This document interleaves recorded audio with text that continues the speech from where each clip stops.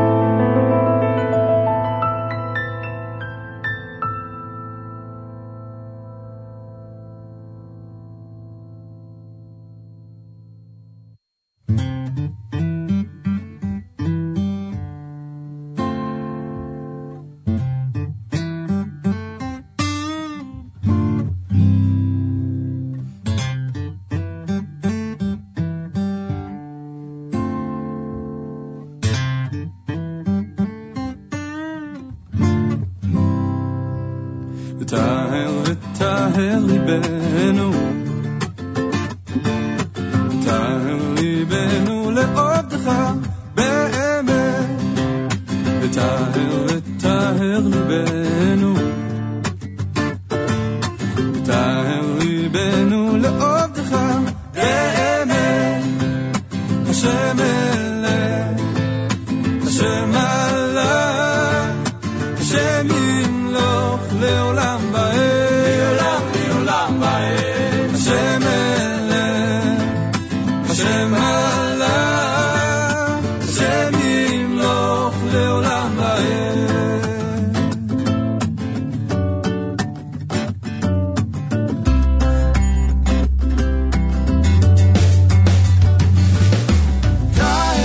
טהר ליבנו,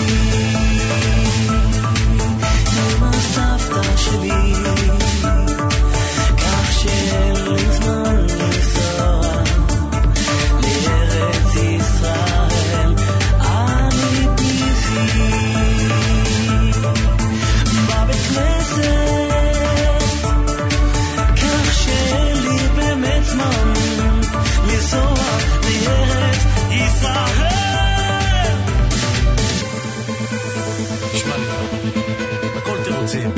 אם באמת היית רוצה לבוא לארץ הקודש, היית כבר מגיע.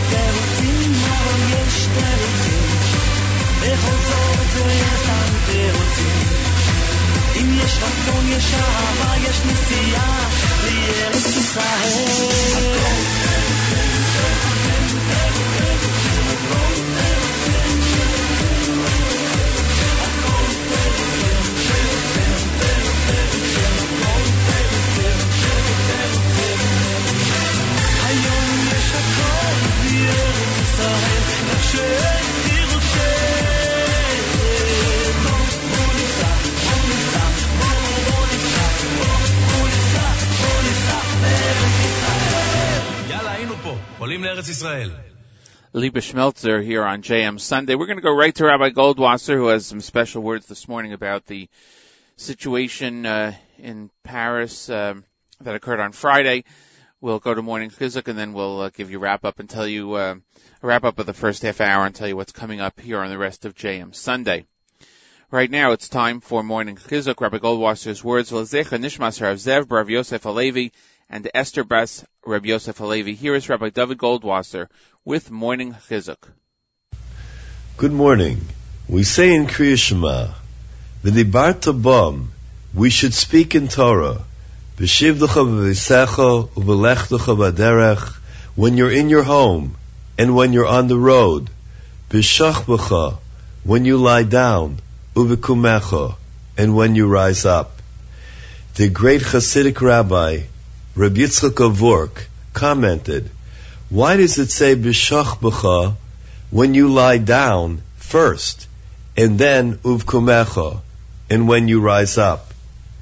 The great Vorker says that it doesn't specifically mean only when a person lies down and when a person gets up, but it can also be a state of being, our matzav, our situation.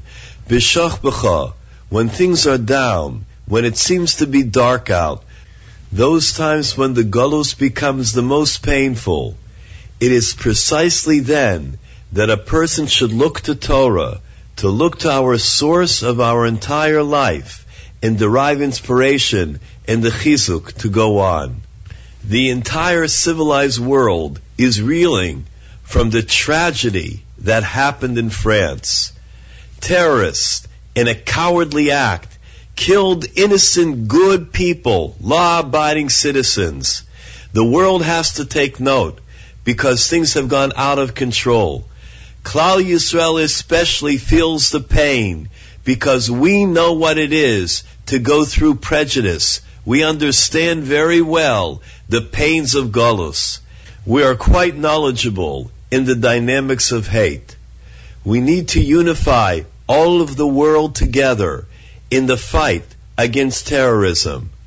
In our Shmona Esrei, in our silent prayer of 18 blessings, we ask for many things, many brachos, many blessings. We ask for knowledge, we ask for good weather, we ask for parnasa, livelihood.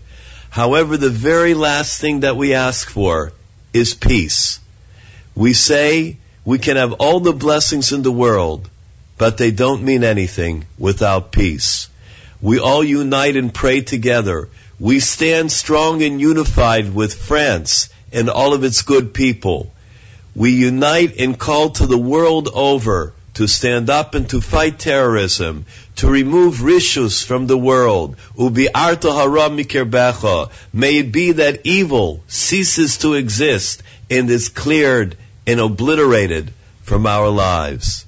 May we hear of Besuros Tovos, Yeshuos v'Nechamos, for us and for the entire world.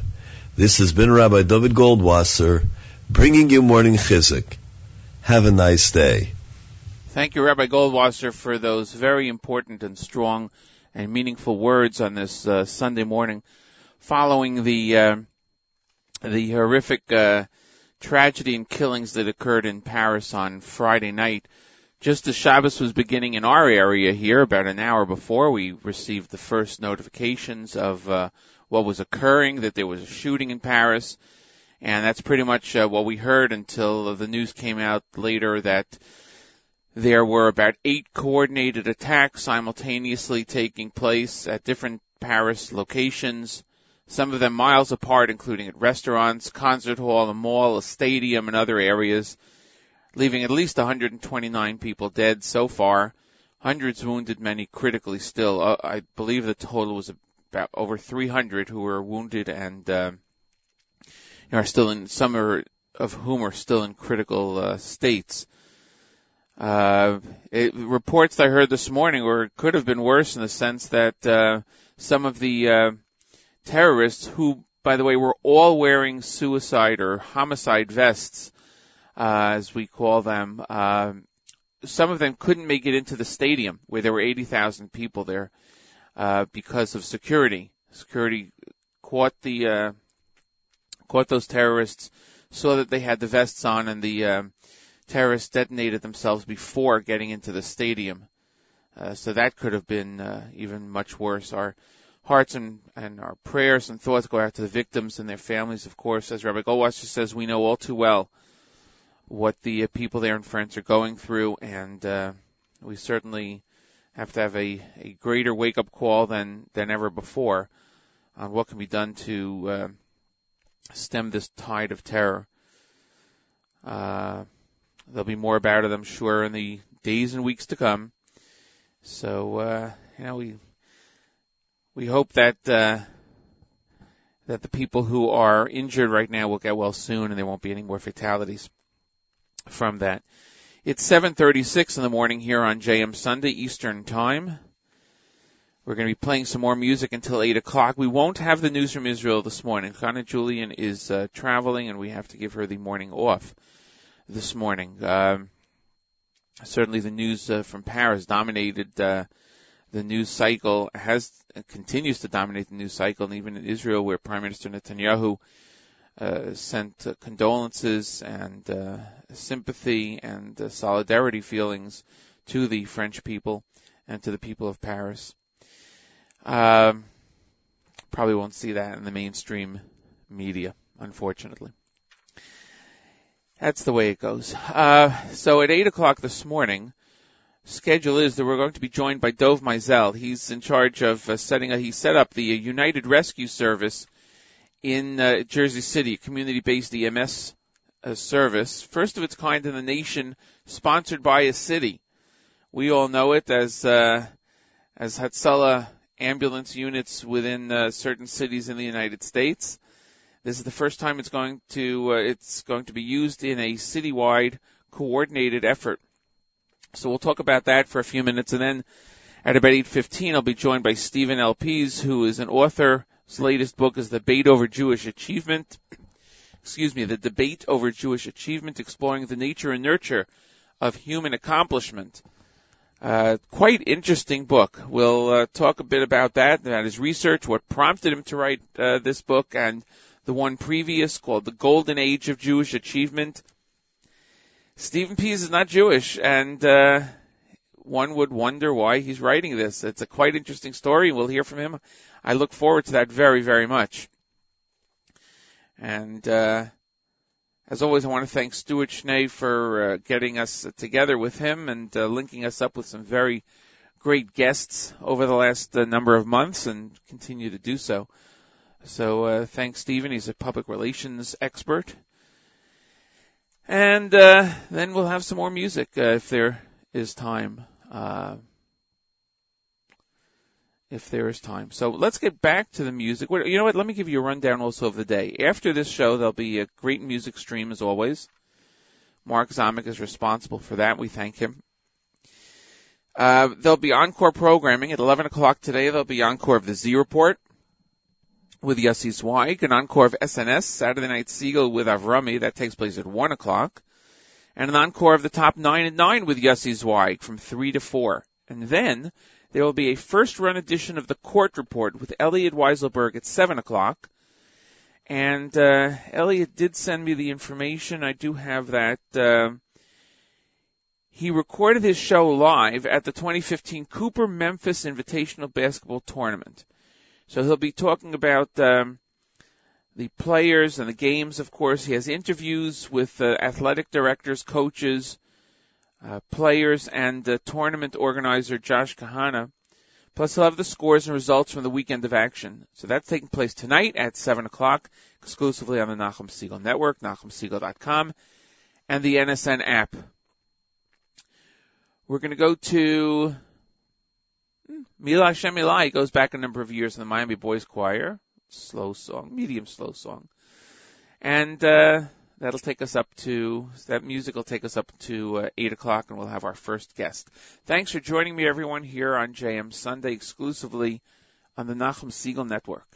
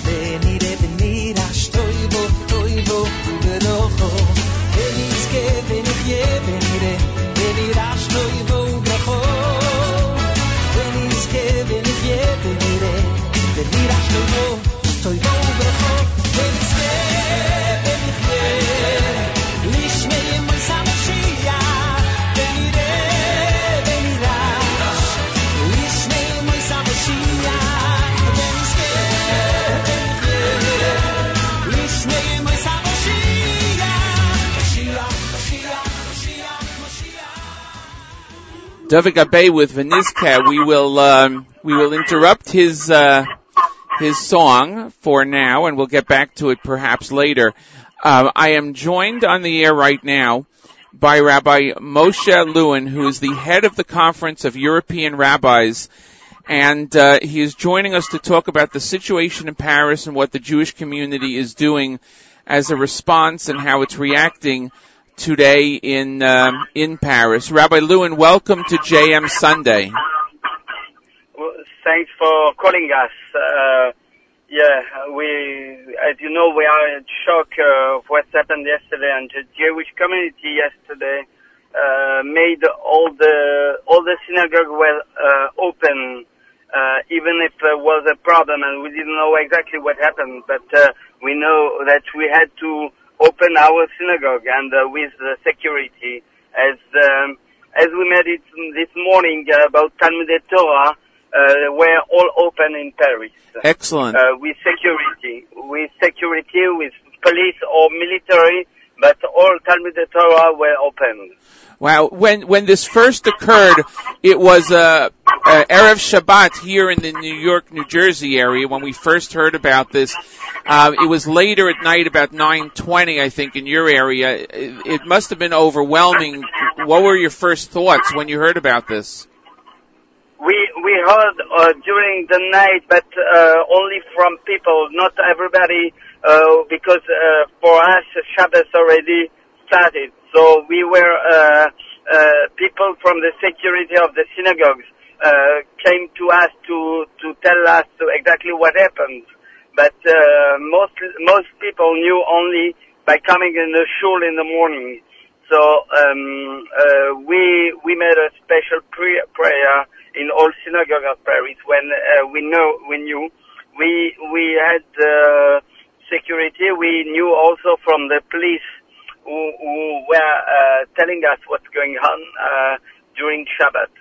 And when you opened up these synagogues on Shabbat morning yesterday, did you already have extra security in place that the city and the country gave you right away to watch the areas? Normally, already from last January, from the attack in Paris and the Hyper Cacher, we had security in all synagogues, in all front of all synagogues during already the 9th month. We had police or military in all synagogues of France.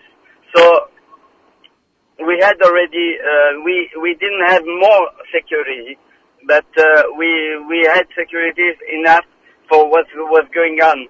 So that's why we maintained and we didn't close any synagogues yesterday. That is beautiful. Rabbi Moshe Lewin, the head of the Conference of European Rabbis, is on the air with me this morning. Rabbi, what is taking place today in the Jewish community in Paris?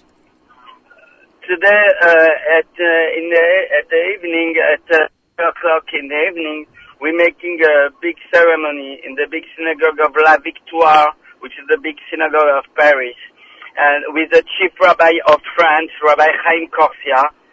So we'll make a ceremony with Tehillim, with speeches of the chief rabbi of France, and we'll waiting a lot of people in Paris this evening.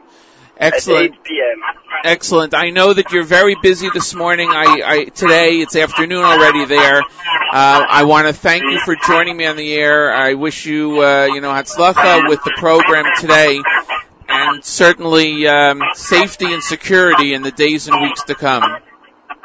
That's what we hope, and thanks for calling us. Thanks for your solidarity. You're welcome. Hatzlacha. We'll talk to you later. Okay, with pleasure. Bye-bye. Thank you. Bye-bye. Rabbi Moshe Lewin, the head of the Conference of European Rabbis, and the secretary to the French chief rabbi, was just on the air with me talking about the fact that all the synagogues were open yesterday in Paris, and amid, of course, heightened security, and as he said, security that's been in place all along since last year's attacks in January in Paris. And all the synagogues were open. They said special prayers. And tonight there is going to be, or it's afternoon there now, so in a few hours there's going to be a special prayer service within the Great Synagogue, and that will be for the community in Paris, France. My thanks again to Rabbi Lewin for joining me on the air in such short notice. And telling us what went on and what's going on in the community now.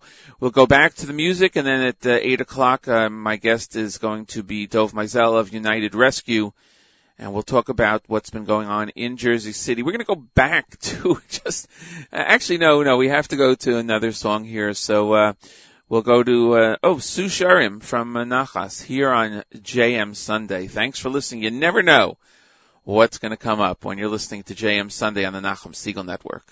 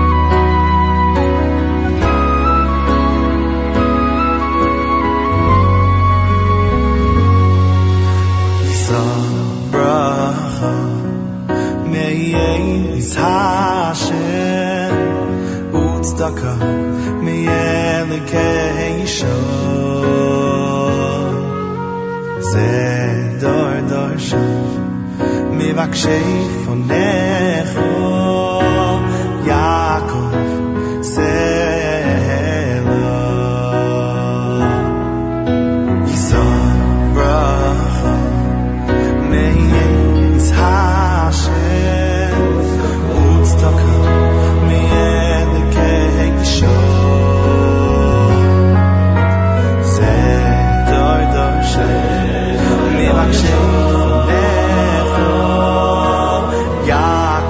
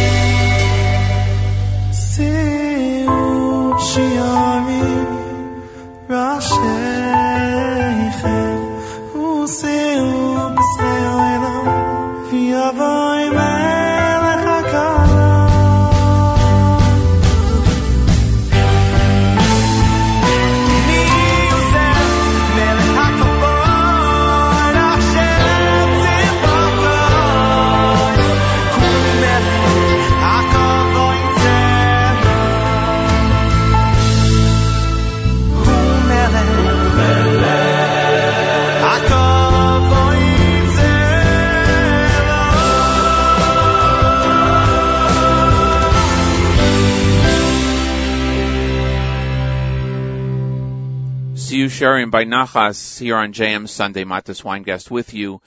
We are on the Nachum Segal Network, and you never know what's going to happen. We were able to get, as you just heard a few minutes ago, we were able to make contact with the head of the European, the Conference of European Rabbis, the head of that, Rabbi Moshe Lewin, who joined us to talk about the situation in Paris and what is being done today. There's going to be a prayer service at the Great Synagogue in Paris later today. So I'm glad he was able to join us, unfortunately under the terrible circumstances and the terrible tragedy, but it is something that we felt was important to try to get somebody on, and we appreciate his joining us in this very busy, hectic, and tragic day for the people of Paris, and certainly felt by the Jewish community in Paris and around the world.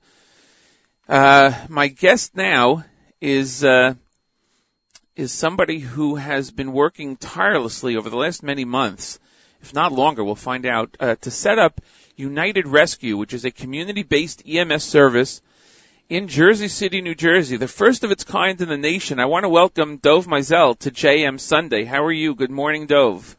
Good morning, Boker Tov. Thanks for joining me. Now, anybody out there who knows what Hatzalah is certainly understands what this program is, and of course it is modeled, as we've heard on Nachum's show before, on the United Hatzalah program in Israel, and certainly anybody in the United States, including right here in my hometown of Elizabeth Union County, where I'm a dispatcher for Hatzalah, knows what Hatzalah does, knows the concept behind it of getting critical care and people to a scene faster than most EMS services are able to do, basically because we send out people to the scene immediately, followed up by an ambulance. Sometimes it's simultaneous, sometimes it's not, but people get to the scene quickly. And in Jersey City, from what I understand, please correct me if I'm wrong, the general response time was about 6 minutes to get an ambulance there. You're hoping to cut down first response time to 3 minutes. So tell us about the program. You had your first class. How's it going?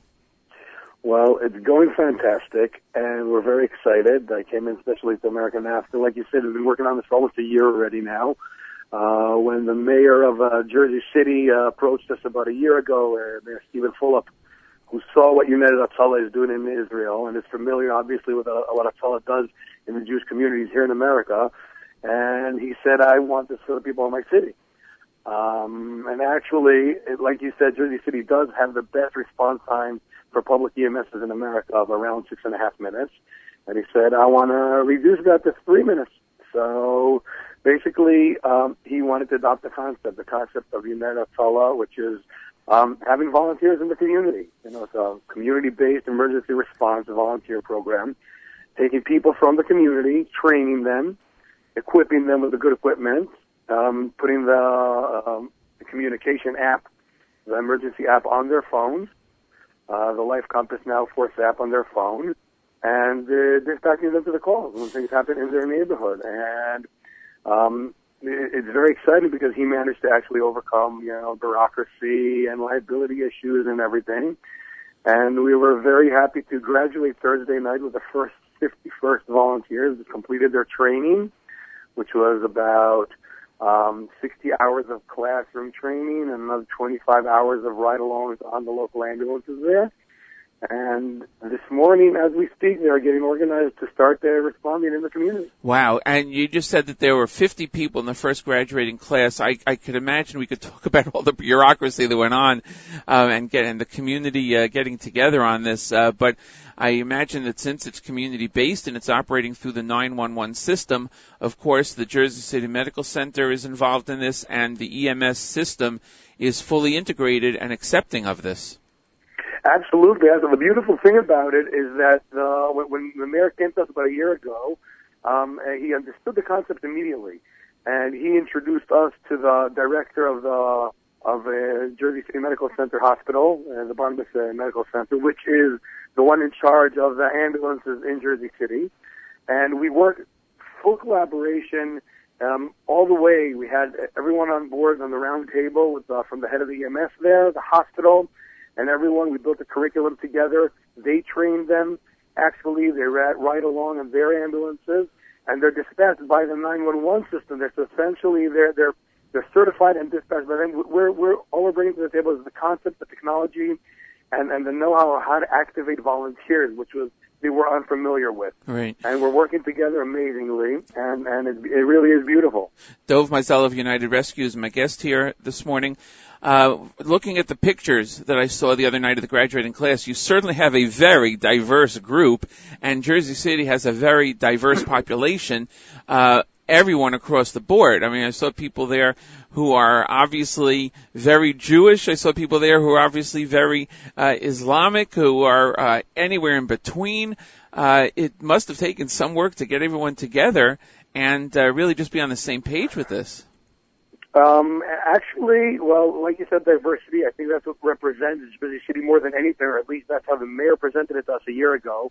And as we got into it, we really saw this. The fabric of the community there is really, they have like 15 different languages. They refer to themselves as the city with the most official languages spoken in America. Wow. And when they went out to the community, when we started working on advertising and on social media and so on and so forth, the response was amazing. And what we did was, we mapped out the city, and we had over 500 people apply to volunteer. And we mapped out the city so to make sure to get volunteers from every part geographically of the city. And the backgrounds are amazing. Like you said, we have Hasidic people, we have a Muslim, we have from the Hispanic community, from the Sikh community. I would say literally from every walk of life that you can find in America, basically, which more or less represents what we have in United Hatzalah in Israel. Right, absolutely. What is your goal in terms of the number of people to be able to the number of people to be trained, fully trained, so that you have and you get to this faster response time on a 24/7 period?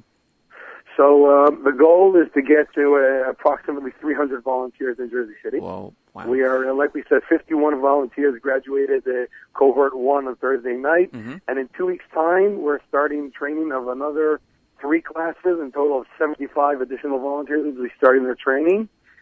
And we have over, I would say, nearly 900 applicants now, which are in the process of background checks, etc., and everything, to make sure that everyone is on board as far as all the regulations, and it's good. Is this it's very exciting? Can people who only work in Jersey City also join, or does it have to be people who live in Jersey City? No, it's absolutely people who. Some of the group, part of the group, actually are from the business district area there that we know do not live there, but spend between 10 and whatever hours a day there. And let's remember that Jersey City population is about 250,000 people, which during the day raises to about 500, primarily in the business district. So it's actually a big added value because during the night there aren't many people that live there. Right. But during the day there's a lot of people that might need their help there. Right, absolutely. And JM and the AM radio show is based in Jersey City at WFMU, and it's something that we know about. Mayor Fulop has been a guest on Nachum Siegel's show many times and is a tremendous supporter of innovative changes in the community also, which is great. Finally, if somebody wants to get in touch with United Rescue to join or to partner up, what should they do? Well, they can just go to www.unitedrescue.us. US? And they'll get correct, .us, and they can get the information there. And if someone is familiar with the United Hatzalah, so they can go to the United Hatzalah website and get information from there as well. I think overall, looking at it as putting this year to a summary, it's an amazing Kiddush Hashem, what is happening there. You see this diverse population wearing the symbol of United Rescue, which is the same symbol as United Hatzalah, the big Magen David, and they proudly wear it, and they even say it. Wow. They even say it. I actually saw on the Facebook page of one of the participants yesterday, I was referred to it, one of the Muslim volunteers there, she wrote, she's thanking United Hatzalah of Israel for bringing this. Wow. What's more Kiddush Hashem than that? Oh, absolutely. I'll tell you, if there were more people like that, maybe what happened in Paris would not have been, would have taken place. Who knows? But we need to add more light. That is what we need to do. Absolutely. This was as you said, a tremendous Kiddush Hashem. I know that this has been written about and shown in the media in this area, at least. Tremendous coverage, very positive coverage, and I'm sure that it'll work well. And knowing what goes on in Hatzalah and EMS, I know that this is going to improve the system even more, and I wish you Hatzlacha. And I guess what I could say is I hope you don't get too much business, but if you do, at least you have people that are trained out there to respond right away. That's right. Thank you very much. You're welcome, Dov Mizell, United Rescue. Thanks for being my guest here on JM Sunday. Have a great day. That is great to hear about this amazing program, and we'll hear in the days and weeks to come how it's coming out. We're going to go to some music, and then I'll be joined by Stephen Pease, author of The Debate Over Jewish Achievement, right here on JM Sunday on the Nachum Segal Network.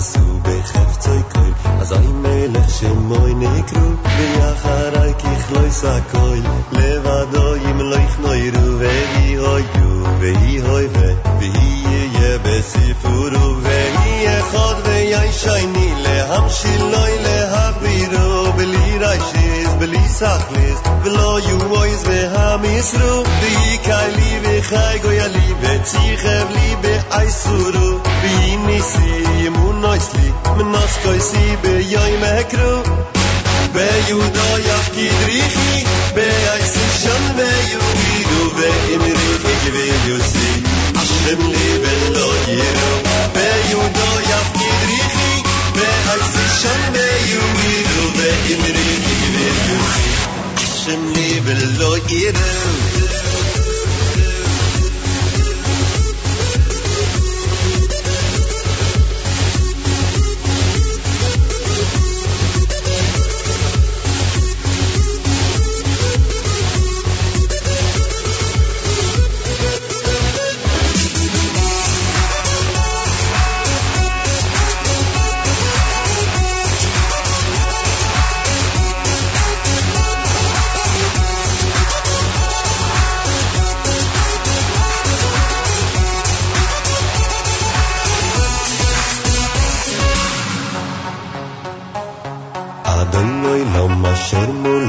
בטרם כל יצין עברו ליאיס נעשו בחפצוי קול אזי מלך שמוי נקרו ויחרי ככלוי סקוי לבדו ימלוך נוירו והי הויו והי הויבה והי יהיה בסיפורו והי אחד ויהי שייני להמשילוי להבירו בלי ריישיס בלי סחליס ולא יוויז והמיסרו והי קיילי וחי גוילי ציחב לי באיסורו והי ניסי ימונויס לי מנסקויסי ביוי מקרו ביהודה יפקיד ריחי באיסשן ויורידו ואמריחי גביוסי אשם לי ולא ירו ביהודה יפקיד ריחי באיסשן ויורידו ואמריחי גביוסי אשם לי ולא ירו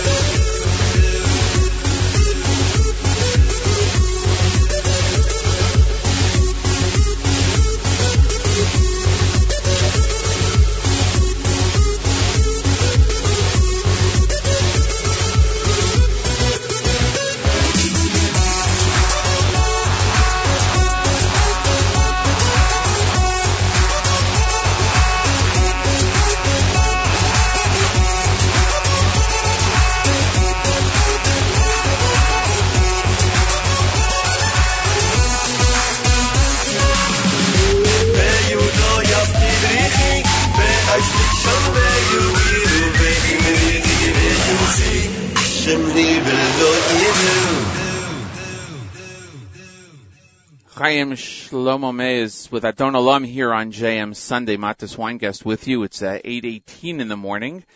And I want to say hi to listener Morris Esses, who's listening right now to the show. Thank you so much for being a loyal listener and for joining us on Sunday mornings. It's much appreciated. Thank you. And we had a busy morning this morning so far.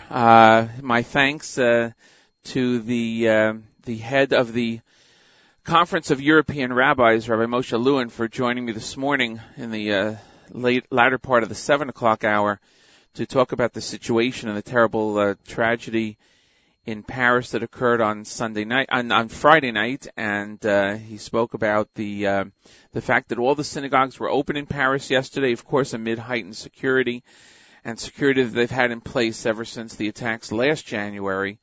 But all the synagogues were open, and tonight there will be a prayer vigil at the and a prayer service at the Great Synagogue in Paris. So my thanks to Rabbi Lewin for joining me, and of course to Dov Mizell of United Rescue for talking about the launch of United Rescue in Jersey City, New Jersey. So you never know what you're going to get here on JM Sunday. You never know. Okay, now it is time for another special guest. First time I've had this person on the air. His name is Stephen Pease. He's an author, and we're going to talk to him about some very interesting works that he has done. Stephen Pease, welcome to JM Sunday. Thank you very much. It's a pleasure to be here. I appreciate the invitation. Thank you. Now I know that you had to get up very early in where you are, and I appreciate that very much, and our listeners appreciate it. And I know that you flew in from out of the country, and you're basically going to sleep sometime over the next week, maybe, right? Perhaps after we get off the phone, I may head back to bed. Okay, great. Well, I thank you for joining me this morning. Now, a number of years ago, you authored a compendium called The Golden Age of Jewish Achievement. And it is a compendium of a culture, a people, and their stunning achievement, meaning the Jewish people. It is a remarkable book. I encourage everybody to get that. It is about 600 pages long, and it is a wealth of information. Now, you recently published another book, which is kind of like a follow-up. You'll tell us about that in a second, called The Debate Over Jewish Achievement, Exploring the Nature and Nurture of Human Accomplishments. And I guess you were kind of trying to figure out the why to the facts of what you presented in the first book. Please tell us what prompted you to write the first book, the compendium, and this second book. I'll try to make it succinct. The first book came out of the fact that I've had Jewish friends and acquaintances since kindergarten. I lived in Miami, Florida for 6 years working in a business that had been started by a Jew, and all of our commission sales force, marketing people were Jewish. Some of my best friends in life came out of that experience. I lost one not long ago. So out of that experience, I had a hunch the Jews were disproportionate high achievers. Namely, if I could get a list of the 100 most important physicists, the 100 most important conductors, blah, blah, blah, blah, blah, do that, and identify which people amongst them were Jewish, I would prove my hunch, which was the Jews are disproportionately high achievers. Now, what happened, this all kind of began about 2002 when I ended up with my last job for which I was paid anything, and I had some time, and the Internet was there, and I could do research that never would have been possible when I first developed a hunch back in the 60s and the 70s. So I spent time digging in, and I was astonished. I thought it would be high achievement, but I had no idea the magnitude that I would discover as I kind of did the work. And then a friend of mine who's Jewish knew what I was doing and introduced me to Rabbi Harold Kushner. Kushner took an interest in the work, encouraged me, tried to get his agent to be my agent, tried to get his publisher to publish me. And he really liked it, and he asked me one day on the phone, Steve, I think you're going to be able to prove the what, namely the magnitude of the achievements. Don't you think the more important question is why? So I went ahead and completed the book, discovered that no publishing house in the United States was interested in publishing it, so I published it myself. And that was about 2009, 2010. I was fortunate. David Brooks picked it up and did a column about my book and Startup Nation at the same time, and that really drove some interest. And in the first book, I spent one chapter out of 26 talking about my notions of why has it happened. And there was a good deal of interest in that and in the book. But I didn't push the question of the why. And of course, in 2004 to 2005, the Human Genome Project was completed, and then a huge volume of work from 2005 on, the whole 3 billion base pairs of DNA and what it all means and what traits are genetic, what physical conditions are genetic, an immense body of research. And so I thought I wanted to dig into that because the two prevailing theories that matter, there are about 11 or 12 different theories that I cover in that second book, but the two that really matter are nature and nurture. Is this a genetic phenomena or is this a cultural phenomena, for lack of a better term? Right. So I had to explore other cultures, look at high achievers in other cultures, and then look at the Jewish people and look at their values using what they say about themselves. I didn't make these up, but cultural values. I had to take those 10 theories on and explain why I thought they didn't really work. And when the day was done, I conclude culture matters more than genetics. I'm not an absolutist. I don't say that genetics don't matter. They do. But ironically, one of the genetic phenomena, meaning a relatively high IQ amongst Ashkenazis, appears to me to have been driven by a cultural phenomena, namely the mandatory education that Rabbinic Judaism established in 70 AD after the Roman conquest. So I just felt, from my standpoint, human achievement matters. I often, when I'm giving a presentation, I mention Falk and Sabin because as a kid in Spokane, I couldn't swim in the public swimming pools in the summertime because of polio. Right. And Salton Sabin solved that problem, never got the Nobel Prize for it. But that's what I mean by human achievement. There are lots of them. And I think we really, particularly in this age when we're kind of feeling like inequality and low grades and performance issues, that we really do need to understand cultures that encourage people to become high achievers, and we need to encourage more of it. That's how we're going to solve issues like global warming and lots of other issues, by smart, motivated people kind of devoting a big part of their lives to pursuing solutions. And that's fascinating concepts. Now, I didn't say this when I introduced you, and I want to just mention it to the public because I think it's interesting that you, in fact, are not Jewish. So it's interesting that you particularly, wrote about the Jewish people, and like you just explained, where it came from, your notions back in the 60s. But it must have been a very interesting experience writing about this and doing the research when people found out you're not Jewish and said, like, what's going on here? But certainly the work that you did is amazing. Now, when you talk about, you said some very interesting and important things here. The idea of nature versus nurture, DNA versus culture and learning. Of course, within Judaism, when we have a lineage that goes back thousands of years, there is obviously literally DNA incorporated in many of our bodies, as you said, the Human Genome Project, and of course we know about the different markers in DNA that can unite people, and we can find common ancestors to huge segments of the Jewish population going back thousands of years. So that puts that in there, but in a way is that it's only part of it, of course, because if someone did not grow up in a Jewish culture just because they were Jewish, do you think that by and large the people would still come out and be top of everything? It's one thing to be genetically Jewish, but like you said, the culture is what's important, that culture of understanding and education. Sure. I mean, Orthodox, Reform, conservative Jews are high achievers. They have high education rates, but so too are secular Jews who have retained their cultural values. It's the culture, like I say, that I think really kind of matters here. The Genome Project was fascinating for me. It was part of the pleasure of writing the book, was kind of dig in on this. And one of the things that most people, I don't think, have yet digested is that the Genome Project has revealed that nature and nurture are really not a dichotomy. They really interact. Right. We can now see how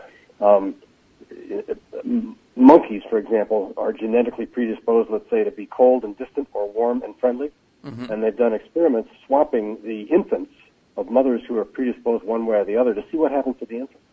And what they discover is that being with the mother who's warm and nurturing changes the genetics of that child and makes him or she also warm, or vice versa, cold and distant. And moreover, on some of this, they've discovered that this isn't just a one-generation phenomenon. It can go on 3, 4, 5 generations, and that's as far as they've really had a chance to study it yet. So it's pretty clear that nature and nurture interact. Right. And in fact, to the extent the Ashkenazis may have higher IQs, and there's a good body of evidence to say that the Ashkenazi IQ is maybe on average about 10 points higher than white Europeans and Americans. My view is the reason that occurred was because of mandatory education. Interesting. That's very interesting. Oh, by the way, I'm Ashkenazi. Stephen Pease is my guest, the author of The Debate Over Jewish Achievement. Now, just to define it a little bit more, when you talk about culture, are you talking about the literal culture and day-to-day activities of a culture, for instance, within Judaism, or are you talking about the fact that somebody who is Jewish will know that she or he is Jewish, whatever level of observance, but they'll know that, they'll feel that there'll be a tie-in. We talk about even the person that is the least religious or observant person has that small spark of Judaism within them and is tied to the community. Is that what you mean by culture, or is it immersed in Jewish culture on a day-to-day basis necessarily? I don't know that I can make the distinction.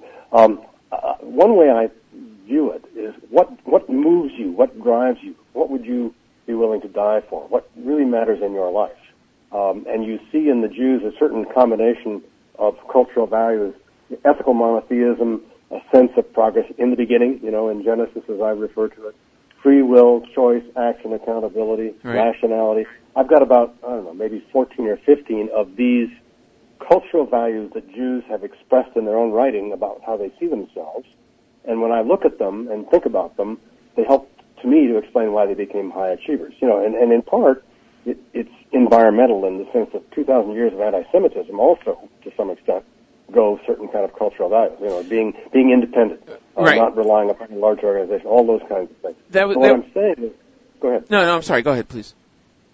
Well, what I'm saying is when you look at these, one of the most interesting things to me about how this thing unfolded was when you look at these values, which some would call bourgeois. I mean, they're in some ways they're middle class values. They're hard work. They're family. There's healthy diet. There's belief in the future. Trying to make a difference. Being willing to have a different point of view with somebody else. Those are bourgeois values, but they're similar to the values that Confucians hold and to other groups of high achievers. I mean, Jews are astonishingly high achievers, but they're not the only ones on the planet. Right. And there are others out there, and when you look across that range of people who've been high achievers, you see a lot of these same values. The mix may be different, the proportions may be different, but a lot of these values are shared. Right, of course. I mean, if you take a look at the Jewish population compared to the world population, as you know, it's a minuscule percentage. What you're pointing out, and I think what a lot of people, over the centuries have known, but you've really put it together nicely, is that proportionately, like you just said, we are higher achievers than the general population, and that's what you're looking at. You would expect a certain percentage of Jews to be in any particular job, any particular area, maybe not sports, but any particular area. But there are more there. There are a number of Jewish Super Bowl ring holders. You never expect that. So they're more often involved in management. Right. or ownership. I remember one time, it was very funny, just aside. One time there was a news report about a basketball game at Yeshiva University. This goes back a number of years. And Yeshiva University won the game, I guess, and the commentator on radio said, Yeshiva University players, usually known for their pre-med or science degrees, went into there. But yeah, actually, YU has quite a good team now. But okay, so you mentioned something interesting also about the anti-Semitism over the millennia. All right. One thing that we have, I think, that maybe other cultures do, maybe other religions do, maybe not. As I'm sure you know, we have the Torah, which our belief, it was given thousands of years ago, and it is true today as it was then, and it gives us, I think, a worldview that might be different than other groups, because we have what you just said, that look to the future, that past, the history. It all comes in together as one through each generation. So by having that future, by having that worldview, that look ahead also, it's like, well, then we have to survive, but we have to do well. Why not? Why not be a part of that? The other point is, sometimes I guess we've been forced into certain positions because of anti-Semitism. And it's a little ironic. A lot of times people will say, Jews are good in business and in money and in finance. But if you look at history, going back hundreds of years, even in the anti-Semitic regimes, Jews were always trusted with money.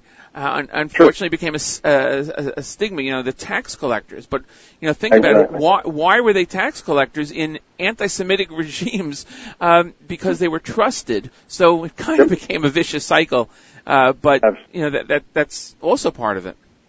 Absolutely. And really the phenomena that I described in that first book is a relatively recent phenomenon. If you go back in history, the Jews who were high achievers in history were rarely scientists, rarely financiers. They were philosophers, authors, things of that, Christ, for example. Right. But it was when Napoleon convened the Grand Sanhedrin in Paris in 1806, something like that, and asked Jews if they wanted to be citizens, because they were at the time, of course, generally in ghettos all over Europe. And he asked them would they be loyal to France, and ultimately they said yes, and he basically emancipated them. And with that came the reform movement and the move for Jews to kind of get into all kinds of domains of high achievement that they otherwise probably would not have. Right. It's this history. And I do think, going back to a point you made earlier, I think anti-Semitism has driven Jews in some curious ways. It goes with this idea that I don't think we learn as much from our successes and from the easy life as we do from hardship. I think that the big lessons we learn are when we're challenged, and 2,000 years of being challenged. I mean, Jews being dispersed all over the world with education were able to communicate with each other, and therefore they could trade with each other, and they could do things that almost no other group could do in that era, because if you were English and you lived in England, that didn't mean that you could trade with the Italians. Right. But Jews were kind of these middlemen who also had some skills in finance, and they could move goods and finance the movement of goods, and they knew value. They could see value. So, it's another case of how this combination of long-term cultural values and the environment in which they function. They also had to be rational and tolerant. If you're doing business across 12 time zones, it doesn't do you any good to act like you're the brightest guy in the room and right. You know better than anybody else, because you are not likely to get much business if you approach the world that way. I was in Amsterdam a couple of months ago, and I was, the golden age of the Dutch is a remarkable period. That's where Spinoza lived. And I asked the guide that we had, who was very good, why do you think that Amsterdam was such a tolerant place? Because it has a long history of being very tolerant, dating back to the Dutch East India Company, Dutch West Indies. She said it's because we were traders. We had to be tolerant if we're going to go to Japan and develop a relationship in Japan where we're the only people who can trade with the Japanese from a small island off the shore of Japan. Yeah, the diaspora exposed Jews to cultures all over the world, and they couldn't very well be, kind of condescending about that, or it would have been pretty rotten. Right. Whether we liked it or not, we were kind of put in our place, and we knew what we could do and what we couldn't do, and figured, make the best of it and be as best as you can be within that. It's interesting because, we think of achievement in very positive ways. Of course, you have in your compendium list of people, seems sometimes we're top in some areas we don't want to be top of. Yeah, but I refer anybody in the United States that knows the history of organized crime, unfortunately, might know some names. But that's only a minor, it's a minor thing. I felt in that first book, if I was really going to be comprehensive, I needed to treat that subject. Right. And so I did, and there's clear examples of that. But by the same token, it's smaller. It's relatively smaller for the Jewish people, I think, than it is for most others. And partly that's because the cultural values, achieve and move forward and put up with it instead of taking advantage of other people. Exactly, the value system. I've met people over the years, and I'm sure you have, where you find they're in a certain position, have achieved something, and you may not even realize that they're Jewish, and then you realize that they are, and it's like, well, I never would have thought of that, but then it kind of puts it together. And again, I certainly don't want to minimize or take any elitist attitude here that we're the only ones who have this. It is, again, like you said, a proportional number for sure, but there are groups out there, and I'm sure you could look to certain factors within many communities that would point to why they might have certain high achievers within certain areas or certain parts of the world. But yes, look, I'll be the first to say it. We do believe that, again, we have, like I said before, we have the Torah. We have something that unites every single Jewish person. And again, I'm not talking, other religions have the same thing, but, again, we're talking about Judaism. We have this which, like you mentioned before, about traders who had to communicate across time zones.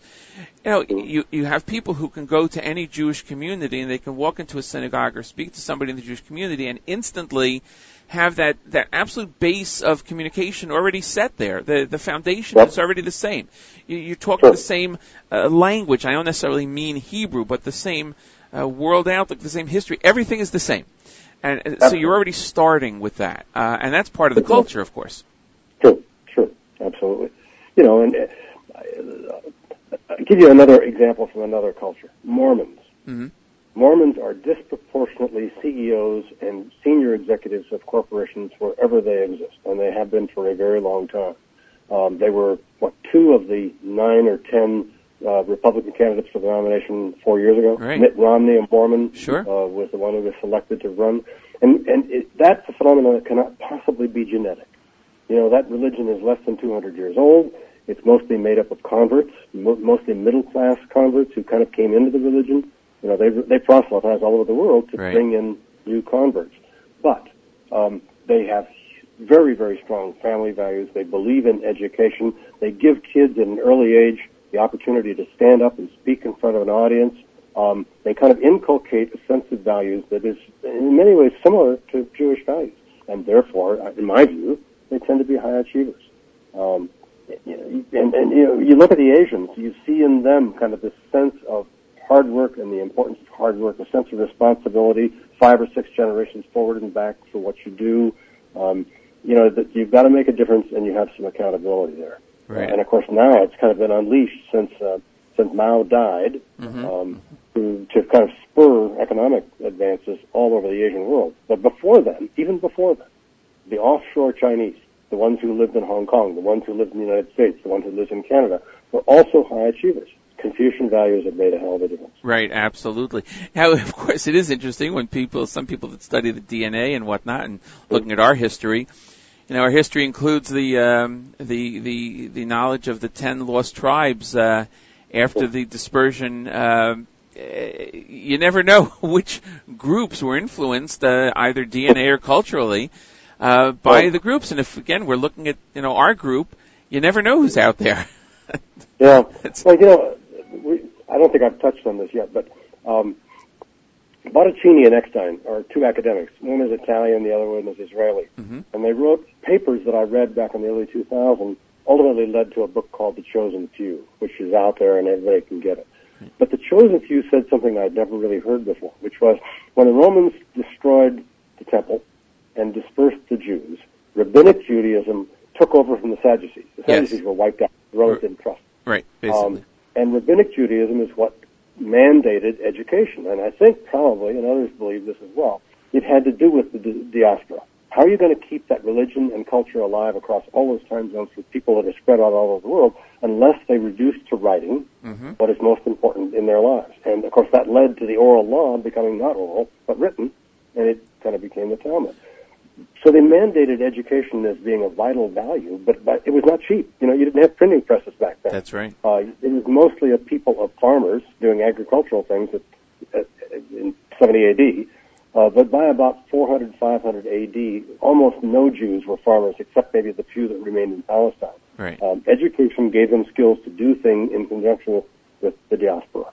Now, by the same token, the data seem to suggest that the numbers of Jews in the world diminished substantially. I mean, you could see where 1 million Jews were killed by the Romans. Of course. But the numbers went down much greater than that. And I think the view of the chosen, Bottacini, Eckstein, is that the Jews kind of self-selected for motivation and perhaps talent, and the ones who were less motivated to give their kids an education. Look, I need the kids in the house. I need the kids to go out in the fields and work. Right. I can't afford it. Well, they tended to opt out. They may have opted out originally from Christianity. They may have opted out later from Islam. But you ended up culling, almost a Darwinian natural selection for the best and the brightest in the Ashkenazi population over time. And that's the argument, the nature argument is, look, these guys have higher IQs and that gives them all these talents. It doesn't work though. If you look at the hard data, even when you look at an IQ differential, if in fact it really exists, you can't account for why it is. The Jews have won 100 times more Nobel Prizes than they should. Right, absolutely. By the IQ difference, they should win 6 times more, not 100 times more. Right. So even the guy who was the leading advocate of nature, retired British professor, when he wrote his last book about the Jews and high achievement, I think he did the math, which I did, which said, given that IQ differential, what percentage should they have earned of all these different kinds of distinctions? And he discovered it was orders of magnitude greater than that. Right. And for a guy who had historically denied culture, all of a sudden he was left saying things that sound a lot like culture. a lot about motivation, a lot about drive, a lot about values, things of that nature. And so he kind of backed off from this theory. Richard Lynn, retired professor in England, who I think discovered culture matters too. Fascinating. I tell you, you've done your research. You know a lot about Jewish history, which obviously you had to in order to be able to put this together. The book is called The Debate Over Jewish Achievement, Exploring the Nature and Nurture of Human Accomplishment. And there's a lot of there are a lot of technical parts in here in the sense of you bring in, DNA studies and, but it's relatively easy reading, for anybody to pick this up, and there's a wealth of information. And I think it's important not only for the Jewish people, it's very interesting in general to read the conclusions that you have here and the ideas that you have here, because it does apply to all cultures and to a certain extent. And again, the compendium, if people can get that and look for that, just quite fascinating, quite interesting. Yes. Let me kind of come back to what you're just saying there. Yes, I did this in part because Jews have been very important in my life, and I have a warm spot in my heart for them. I mean, some of my closest friends have been Jewish. But what's driving me as well is to encourage human achievement. I really think it's important for us to understand why people become high achievers, because that's how we solve problems. That's how we make life better for everybody. So part of the drive for me to do this book is not just my affection for Jews, but it's also what are we going to do to encourage more people to be high achievers, because that's how we make the world better for all of us. Absolutely. That's a phenomenal point. Finally, let me ask you, this may be difficult question is the right term, but as somebody who's not Jewish, when you began to study this and have the ideas, how did this the knowledge that you gained affect you personally, if you don't mind sharing that a little bit, and how you looked at yourself and maybe religious in general compared to Judaism? No, like you said, that's a hard question. It's hard to know sometimes what the greatest influences are. Right. I mean, I do know that, I don't know, if I had to say who are my 10 closest friends, probably 4 of them or something like that, 3 or 4 of them would be Jewish. Disproportionate, right? You didn't include that in your list of friends of Stephen Pease. Exactly. Exactly. But, when I was in Miami, Florida, working for a real estate information company, David Nitzka was an Israeli who immigrated to the United States after the War of Independence. He fought in Haganah, and he came over here. He had to come over for an education because, there was so many young Jews who needed an education, and the educational establishment was not great enough. So he came to New York. And then he ended up working with me in the Real Estate Data Inc., the company I was a part of. And so he shared with me a lot about his life, a lot about his values, how it came to be so, and he became a very close friend. He also invested in my venture capital fund. He since passed away about 2 years ago. Sorry. But he was an international guy. I mean, all of a sudden I discovered, I'm a kid from Spokane. Here's this guy traveling all over the world, and he has relationships with people all over the world. Mm-hmm. And he's a very good businessman. And he was just an intellectual delight. Right. Ed Stolman, the guy who invented the Dove Bar, but was a serial entrepreneur, he's the guy who took the interest in the work and knew Kushner and brought Kushner in. I mean, I suppose you could say it kind of unleashed imagination about, you can do more than just kind of accept the status quo. Right. You can make a difference. Okay. Well, I want to thank you so much for joining me. The time went by very quickly. There was so much we could talk about, but I encourage everyone to go out and get this book, The Debate Over Jewish Achievement. It's available at all the book sources, and read this through. It's a remarkable edition that you've put together, and I appreciate you joining me this morning, Stephen L. Pease. Very quickly, what do you do, if you don't mind my asking, when you're not up at ungodly hours talking to somebody on the radio? Well, I've got the other big thing that takes a lot of my time is Russia. I've got a 30-year history of being involved in Russia, and had a successful business there in the 80s, 90s, and then from that I joined an enterprise fund. The U.S. government put aside $1.3 billion to help the Soviet world develop a market economy, and the largest fund of that money was about $330 million that went into Russia. Wow. And I had tried to raise money from them to support my earlier venture, and I thought they were fools. Uh-huh. So in 2001, I joined that board. They solved the problem, not because of me. Other people had solved the problem. But I became chairman of the U.S.-Russia Investment Fund in 2006. Oh, okay. I still am. We're winding it down. But then we had to come back to the Congress and to the State Department and say what we wanted to do with the $300 and some million that we yielded from the investments that we made over there. And half of that is now in a permanent foundation, which I co-chair with Ambassador Jim Collins. In fact, that's why I was in Moscow last week. Uh-huh. And what we try to do is encourage economic advancement of the rule of law. Namely, we're really trying to encourage entrepreneurship, and we're really trying to encourage the rule of law in various forms in Russia. And sometimes that's easy, and sometimes that's hard. Of course. Right now it's pretty hard. It's hard. Well, I went to a major event in Moscow on Thursday night, which was kind of all the liberals coming together to make awards to people who've been doing things important for civil society, for discourse, for human rights, things of that nature. And it was remarkable. I mean, it was a truly moving thing to sit there with Chabayas and some of the leaders of liberal thinking in Russia that are moving forward. Wow. So we're in it for the long run in Russia, trying to help promote education, trying to promote entrepreneurship, trying to encourage the rule of law, things of that nature. So Right. that chews up a lot of my time. Absolutely. I know you touch upon it in your book, but you could probably write another book on this whole debate on Jewish achievement, just looking at Soviet Jewry, which, as you know, for decades was not able to practice its culture, but maybe that even helped spur more achievement. But that we'll have to leave for another time because our time is short. Yeah, Steve, in fact, I'm giving that a little thought because Jews are disproportionate in physics. Yes. The Nobel Prizes that were earned by Russia, yes, were predominantly by Jews. Absolutely. Most of whom left the country when they could, and they're now in Israel or they're in the U.S. Exactly. Stephen Pease, thank you again so much for joining us here on JM Sunday. My thanks to you for writing these books, for joining us, and I wish you continued success. We hope to have you back here on JM Sunday in the future. My pleasure. Thanks very much for the invitation, Rich. I really enjoyed it. You're welcome. Okay. Bye-bye. Bye-bye. 8:51 in the morning. We're going to get set to close up the show. We're going to hear a little bit of Mil Hashem Elai from the Miami Boys Choir right here on JM Sunday.